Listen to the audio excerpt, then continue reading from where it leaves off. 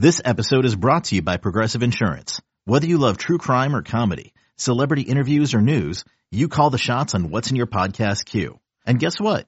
Now you can call them on your auto insurance too with the Name Your Price tool from Progressive. It works just the way it sounds. You tell Progressive how much you want to pay for car insurance, and they'll show you coverage options that fit your budget. Get your quote today at Progressive.com to join the over 28 million drivers who trust Progressive. Progressive Casualty Insurance Company and Affiliates. Price and coverage match limited by state law.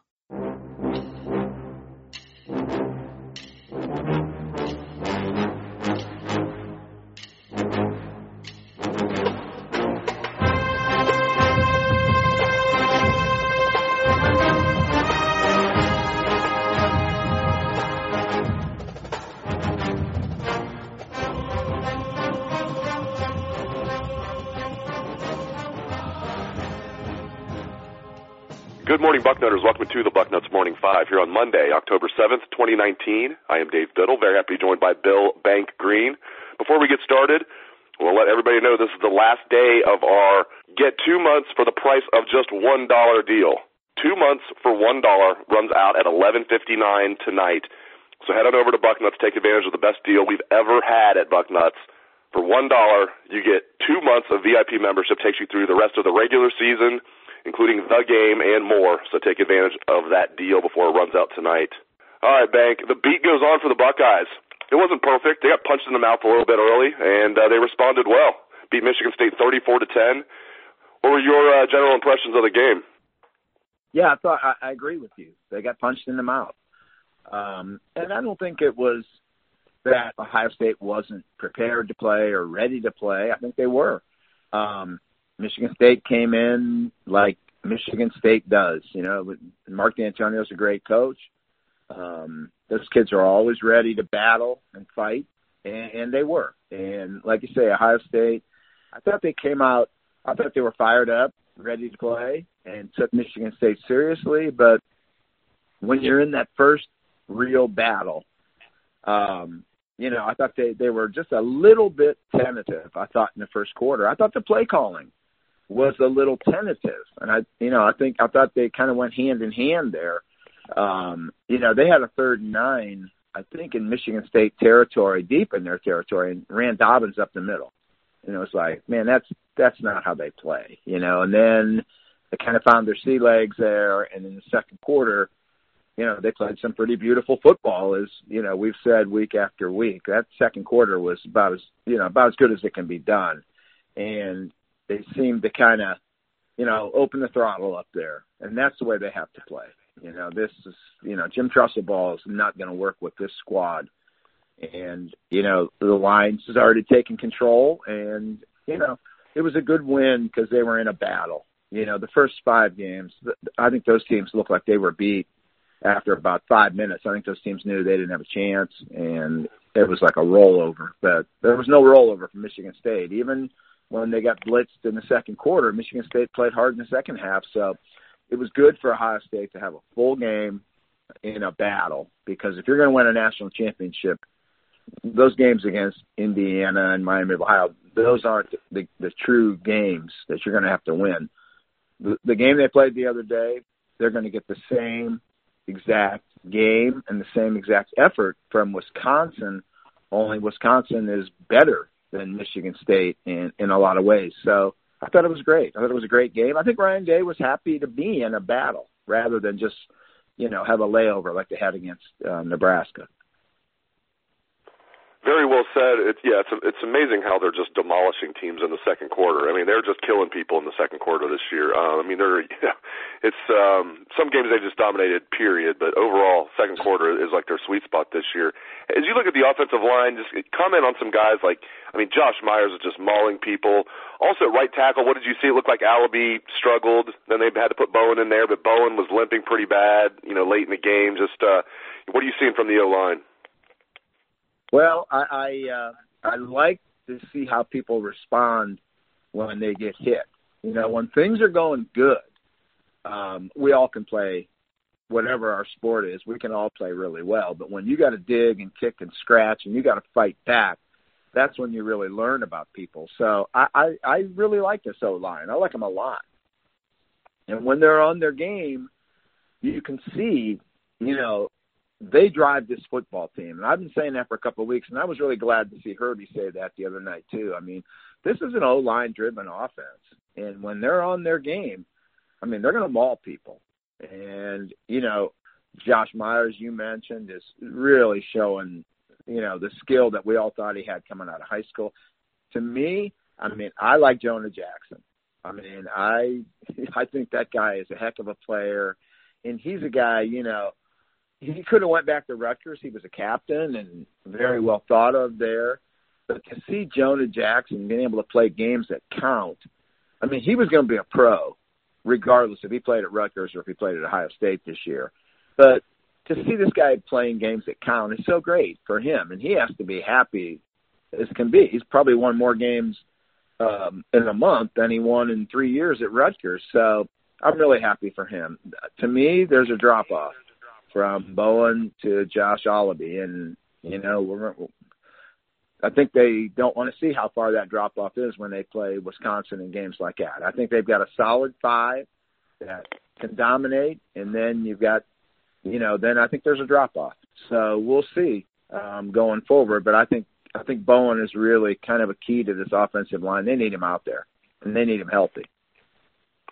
Yeah, hopefully the bye week will give him, a chance to heal up.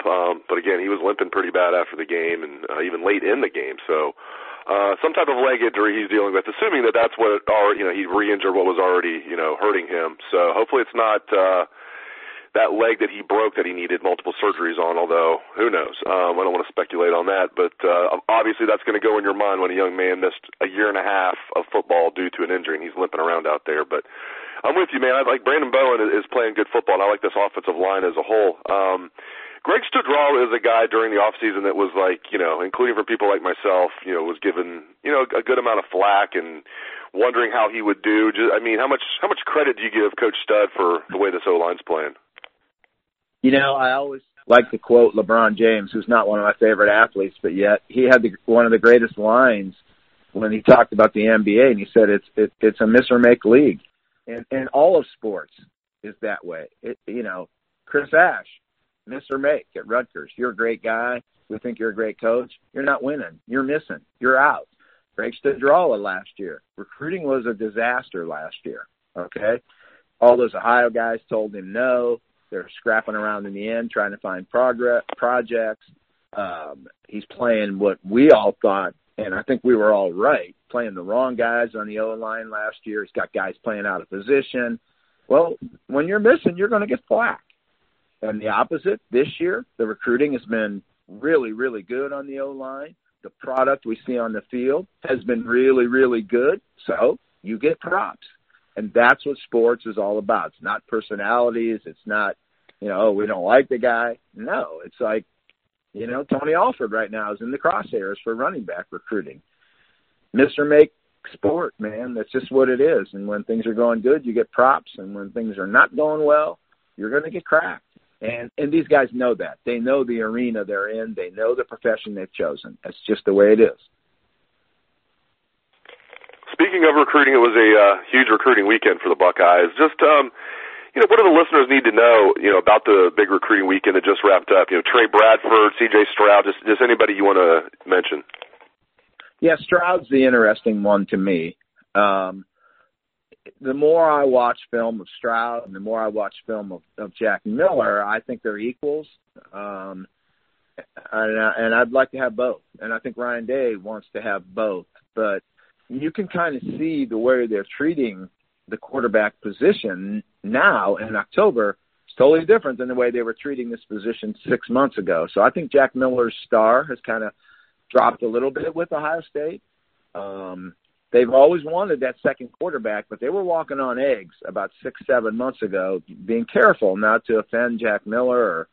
Now I think, hey, they need to, and I think Stroud is going to be their second guy. He could end up being their number one guy, as we go forward. Stroud is not a throwaway second quarterback where you just take a warm body and you need someone in the room. That's not who C.J. Stroud is. He's a player. And he's a legit threat to start at Ohio State one day.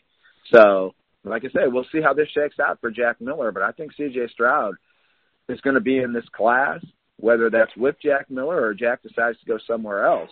But I just don't think they'll handle quarterback recruiting next year with Kyle McCord the way they have this year with Jack Miller, and it's all in relationship to how you view that player. Trey Bradford, you mentioned, I think LSU is a real player there for him. So I don't expect anything, big pronouncements coming out about him. Tyler Barron is really interesting to me because I think his heart is probably with Tennessee, but I think in his head he can see, there's a fire raging there, and that could be burning to the ground. So you got to do what's best for you, and I think his head is going to win out over his heart. And I think it's either Kentucky or Ohio State there. He had a great visit to Kentucky with his mother. So we'll see what happens there. But they want that second D lineman. I think they can get Tyler Barron, too. And then you look at, DB recruiting. They need another corner. They're in great position to land Ryan Watts. They can get Jaden Francois, too. I don't know if there's room to take both, but I think they could get both. So they're in great shape. I mean, this class, to me, is an A if they don't add anyone else, and they're going to add more.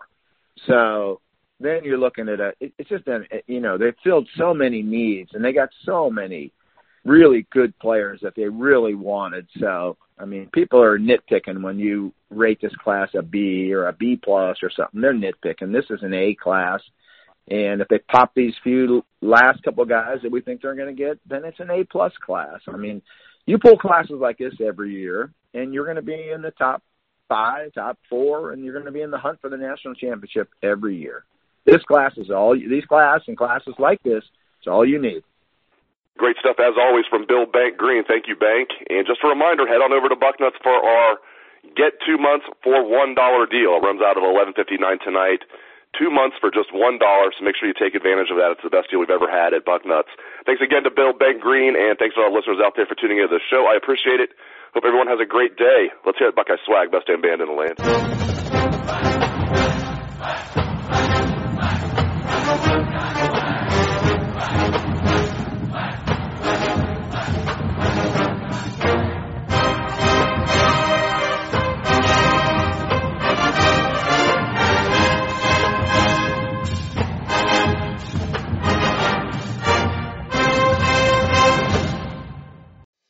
Hello everyone, it's Micah Richards here. You might have seen me on CBS working on their Champions League coverage over the last couple of years. I wanted to tell you about an exciting new podcast that I've been working on. It's called The Rest is Football. It's me, alongside Gary Lineker and Alan Shearer, two absolute legends of the game. The show combines topical debate from the world of soccer along with outrageous tales from our careers. And I mean outrageous. Just search The Rest is Football wherever you get your podcasts. All the best from Big Meats.